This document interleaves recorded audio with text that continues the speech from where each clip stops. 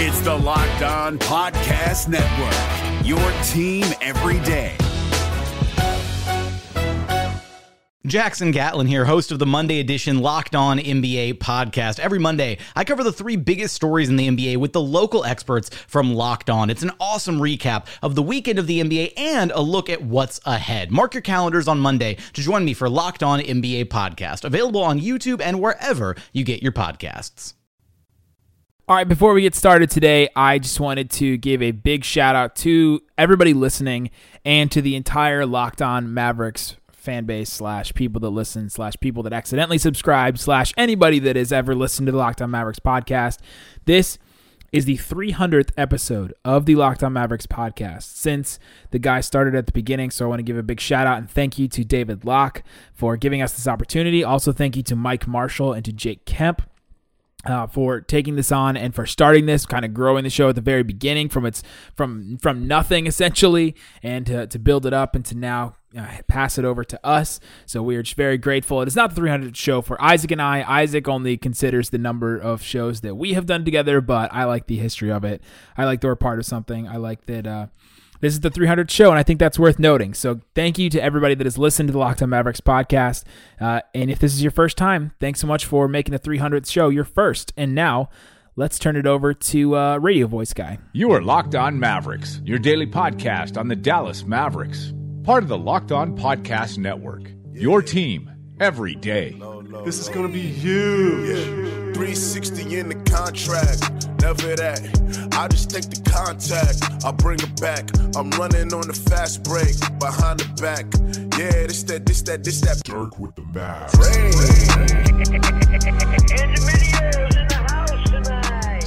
Welcome. You are locked on to the Dallas Mavericks. My name is Nick Angstead, media member at MavsMoneyball.com, and I am joined on the phone / Skype / over the interwebs by Nick Neppach from 105.3 The Fan and our incoming draft expert. Nick, how you doing?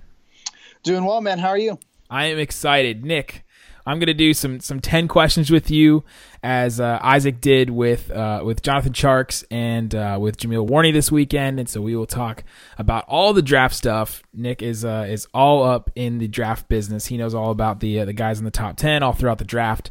So we will get to that. But before we get to that, I just want to let you guys know Isaac is he's fine. He's fine. He wanted to spend some more time with his dad, who's in town from Kentucky. So he's not going to be with us tonight.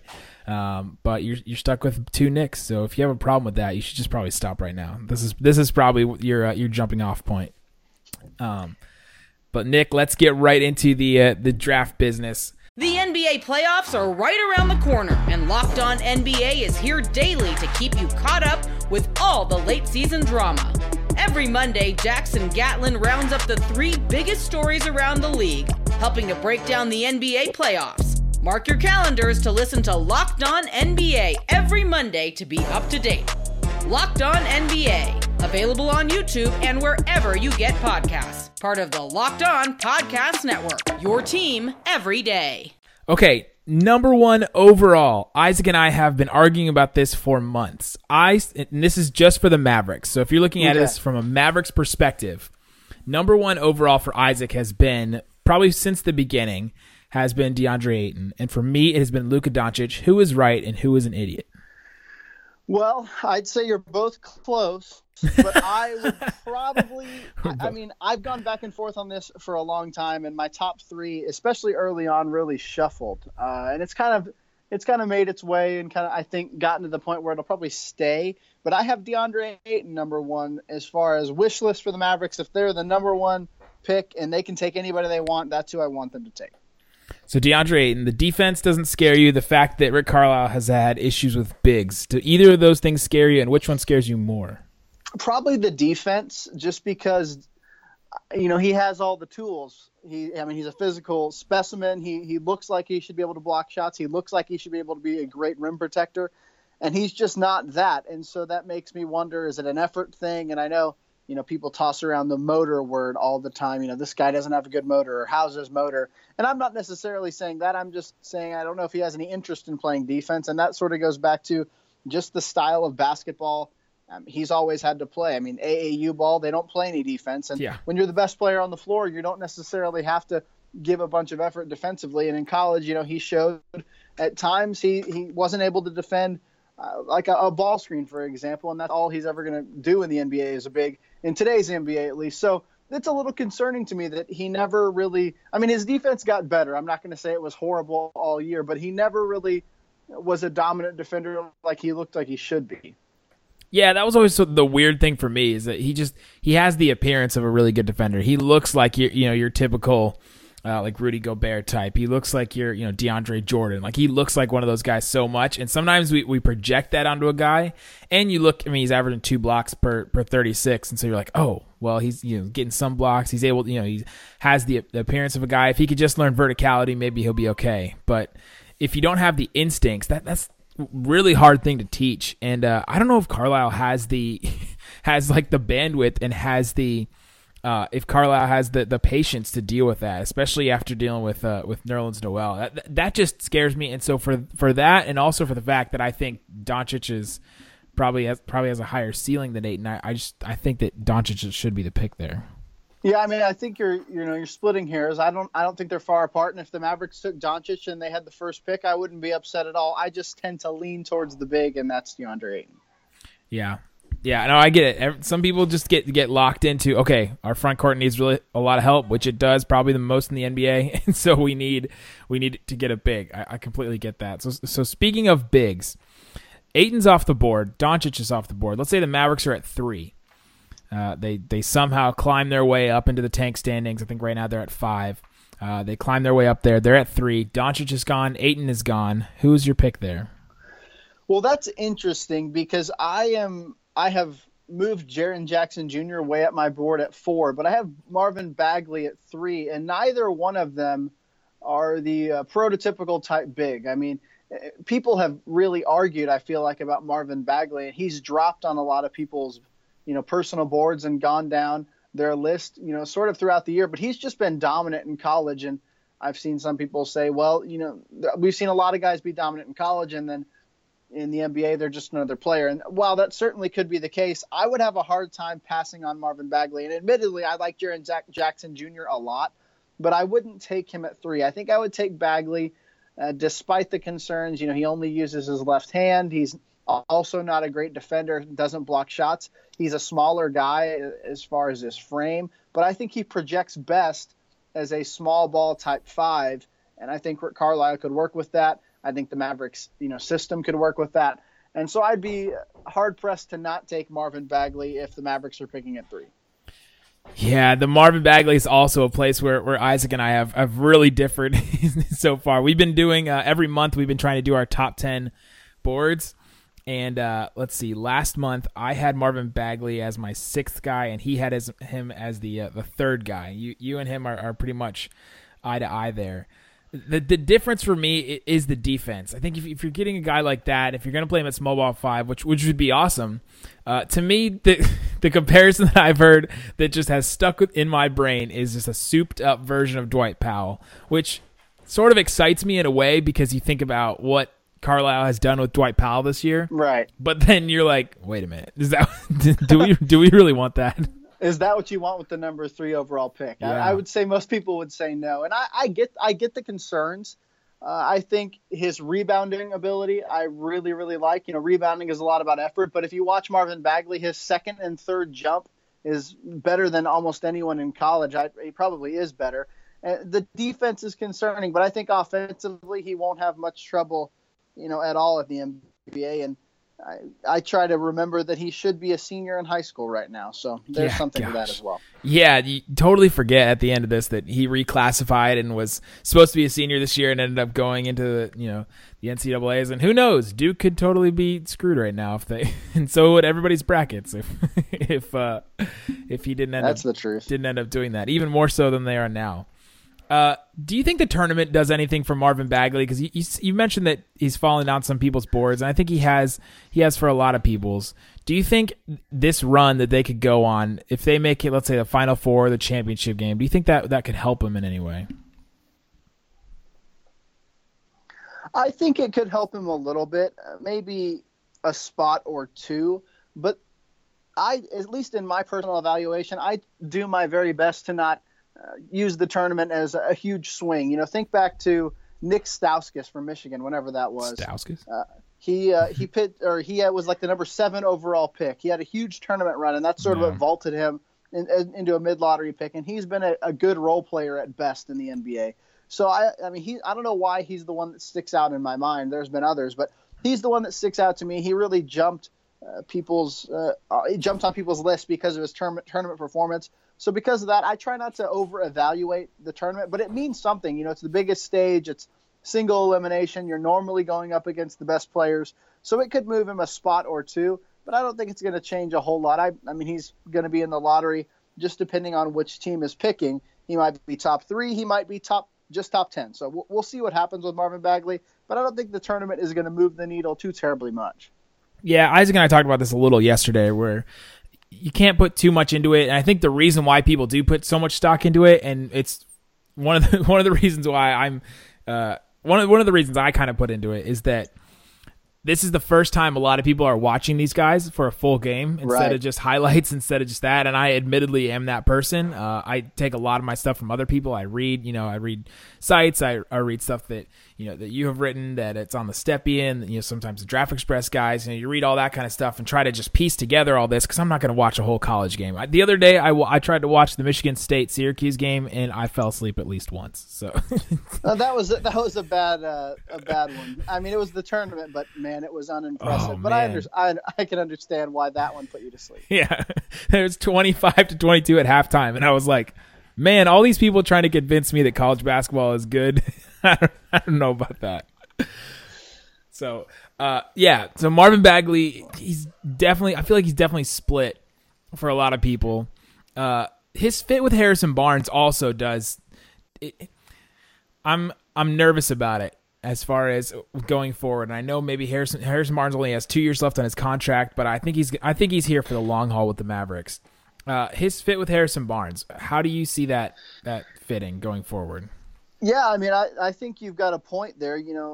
It would suit Marvin Bagley, or suit the system better, we'll say, if they had a more perimeter-minded wing-type player. And Harrison Barnes, while he can play on the perimeter, he's a great player.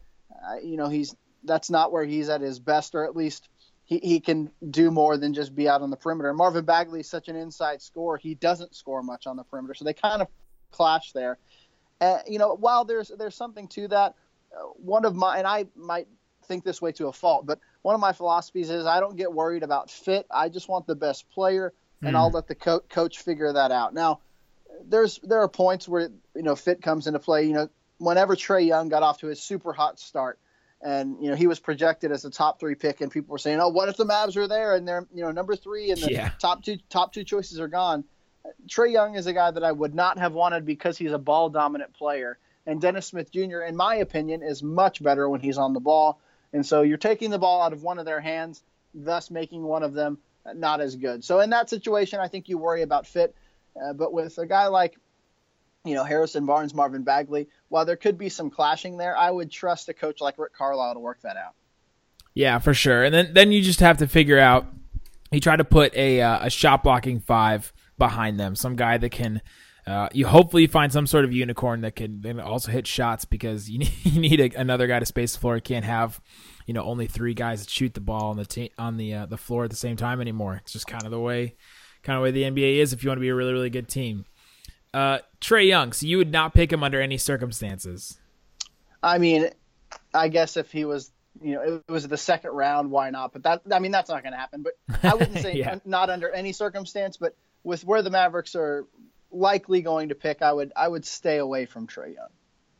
Yeah, we definitely, Isaac and I definitely would too. I threw him in my top 10 at the beginning just because I didn't really know anybody else, and I was like, well, I mean, if they get all the way to say 10, like, let's go for it. I mean, if he gets there, you might as well just trade for him at that point, or trade down, or do whatever you have to do to get more assets or something like that. So Michael Porter Jr. is another guy that is going to be very divisive going into the draft, and I think the combine is going to do really, really good for him. Is there anything that we can look to before we see the combine, before we see like his medicals or hear about that kind of stuff, that could sway us one way or the other that Porter Jr. should be selected in like the top 5?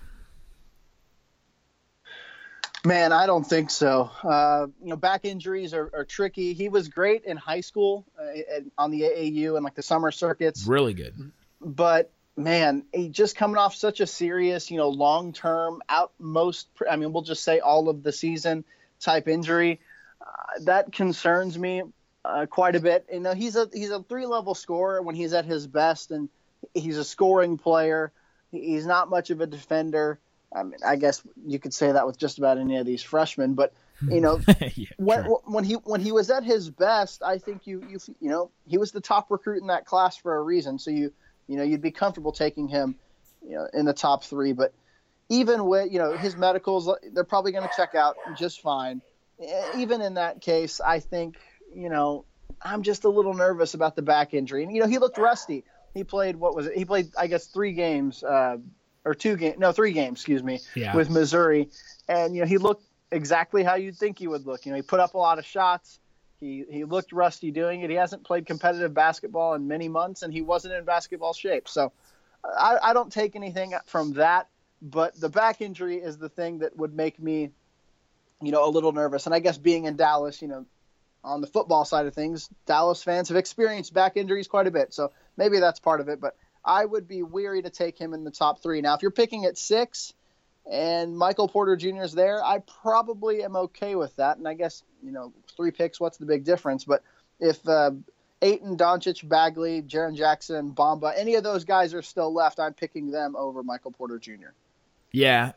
So if he does deal with that back injury, maybe he has a good CBS job that he could he could run to after after his career. There we go.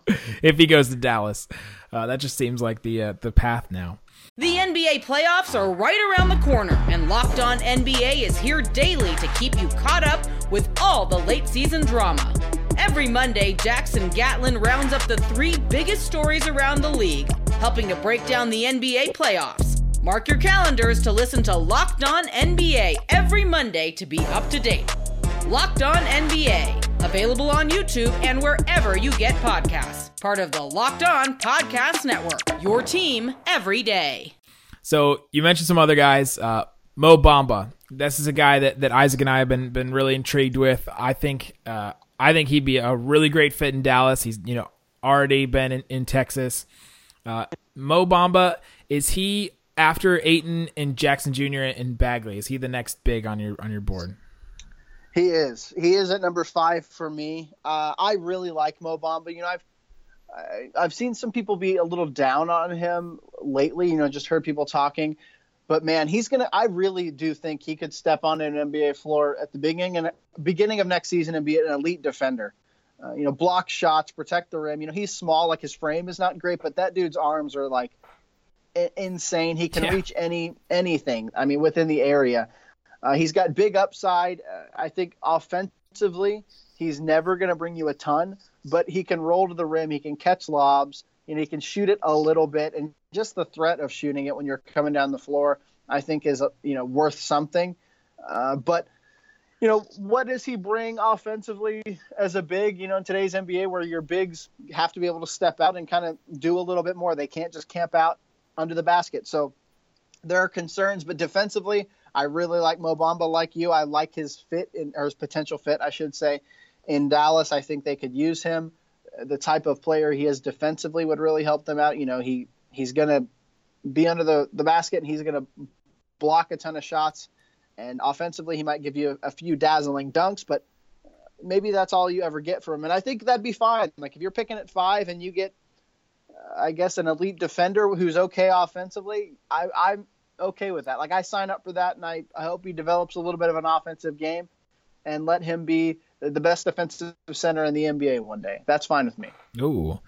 For people that have not seen him, or for people that are just getting out of the draft, because this is kind of the time when people start paying attention to that, how is Mo Bamba different than Nerlens Noel? Why shouldn't we just keep Nerlens Noel around? He's going to be at a lower price than he was asking for last year. Why shouldn't we just keep him, try to roll with him instead of going with Mo Bamba? Because if you pick Mo Bamba, it almost seems like you're giving up on Nerlens. Yeah, that's a fair question. They're similar styles. I think just something that would, I guess, sway me is that Mo Bamba's only 19 years old. He's more moldable. Nerlens Noel is sort of Nerlens Noel at this point. Now, I mean, he's only 23, so yeah, but like he's been in the league. What is it? I guess this would be his fifth season. Yeah, fourth. I think. Fourth, fifth. At that point, I feel like at least mentally, he's probably pretty set in his ways. Now he has a lot to prove, because he bet on himself and it didn't really work out too well. Yeah, you're talking about set in his ways. This summer he was definitely set in his ways and what he wanted. Right, exactly. So I think just for that reason, I would want a young guy like Mo Bamba. Mo Bamba. I'm not saying anything about Nerlens Noel's intelligence. I've never sat down with him or anything like that. But Mo Bamba was close to. I think he got into Harvard. I don't know if he was close to going there, but he got in there. He's a really bright kid, really smart kid. Shaka Smart was surprised that he got the chance to coach him. I don't know, how much that matters, but it's at least a positive sign. And so just, the attitude, the ability to mold him into the player that you want him to be as a 19-year-old. Nerlens Noel played in Philadelphia where they were trying to lose games. And I don't care who you are, when you've been told, hey, we're losing games for the early part of your career, you've been given millions of dollars. You're coming off a serious injury where you missed most of the second half of your college career. That kind of does something in your mind that is hard to reverse. So I like Nerlens. I like seeing him back on the floor. I hope he succeeds. But Mo Bamba, to me, he's a younger player, and I think because of that, there's a little more upside. Whereas Nerlens Noel, even though he's still young by the world standards and by culture standards, in the NBA, he's been there a while, and I don't know how much of a different player you're getting next year than what you've already seen this year. Yeah, and also, listening to this podcast, that even I'm the one that's more optimistic about Nerlens Noel's situation, and it's only like 17% that he would want to come back to the Mavericks. So if you're looking at it that way, we just don't think he's going to come back. And Isaac has talked to him probably more than anybody else in the entire Mavs media. Maybe in national media. I mean, he's talked to him a lot, so I think he has a pretty good handle on that. I don't think he would come back, even if, even depending on what they offer him, but I just don't think that's plausible right now. So Mo Bamba, definitely a good fit. I did not know that he considered Harvard. I just Googled that while you were doing that, because I thought you got him confused with the next guy I want to talk about, Wendell Carter. He is a guy that a lot of people have been split on. Some people have called him like an Al Horford type. He also considered going to Harvard, which is really, really weird to me that these two bigs that are projected to go in the lottery were both considering Harvard. Imagine if they went together. I mean, that'd be a pretty decent pairing. Man, that'd be a double-digit seed making a Final Four run, maybe. Huh? Gosh, it depends on what kind of guards they could put around them, but yeah, that's true. They would run the Ivy League, that's for sure. They would be the Ivy League version of what A&M is doing right now. Yeah, there we go. Go ahead. Yeah, Wendell Carter. Guy that I think, like you said, really on people's radars right now. If the Mavericks pick 9, man, I really want Wendell Carter Jr. Al Horford, I think, is a decent comparison. He's bigger than, his body is bigger than Al Horford, and he seems kind of stronger, and especially strong for a teenager. His body is kind of already, I think, NBA ready. Maybe not 100%, but he's off to a good start. Yeah, he's 6'10", 257. That's pretty. Right. That's pretty filled out. And he's more of a traditional style. He's great around the basket. He's got really good footwork, posting up. I think he's a great rebounder. Stepping out, he's okay. His form is not bad, but sometimes he misses really bad. So he'll need to, just become a better shooter. He's a good passer in the post. I just think that one thing that people, when they watch him play, when he, is playing at Duke, he's just stuck down on the low block, and people think that's all he can do. And, he's more athletic than that. He can do a little bit more than that. I worry about how will he, in college, he relies on his strength a lot. He dominates guys down low, especially when he has the ball. I wouldn't think that he would do that in the NBA, because I think he would be told, hey, that's not how it works here. But, when a guy gets, set in the way he likes to play, maybe he would struggle early on, get pushed around when he has the ball. We'll see what comes of him in the NBA. But I like Wendell Carter a lot.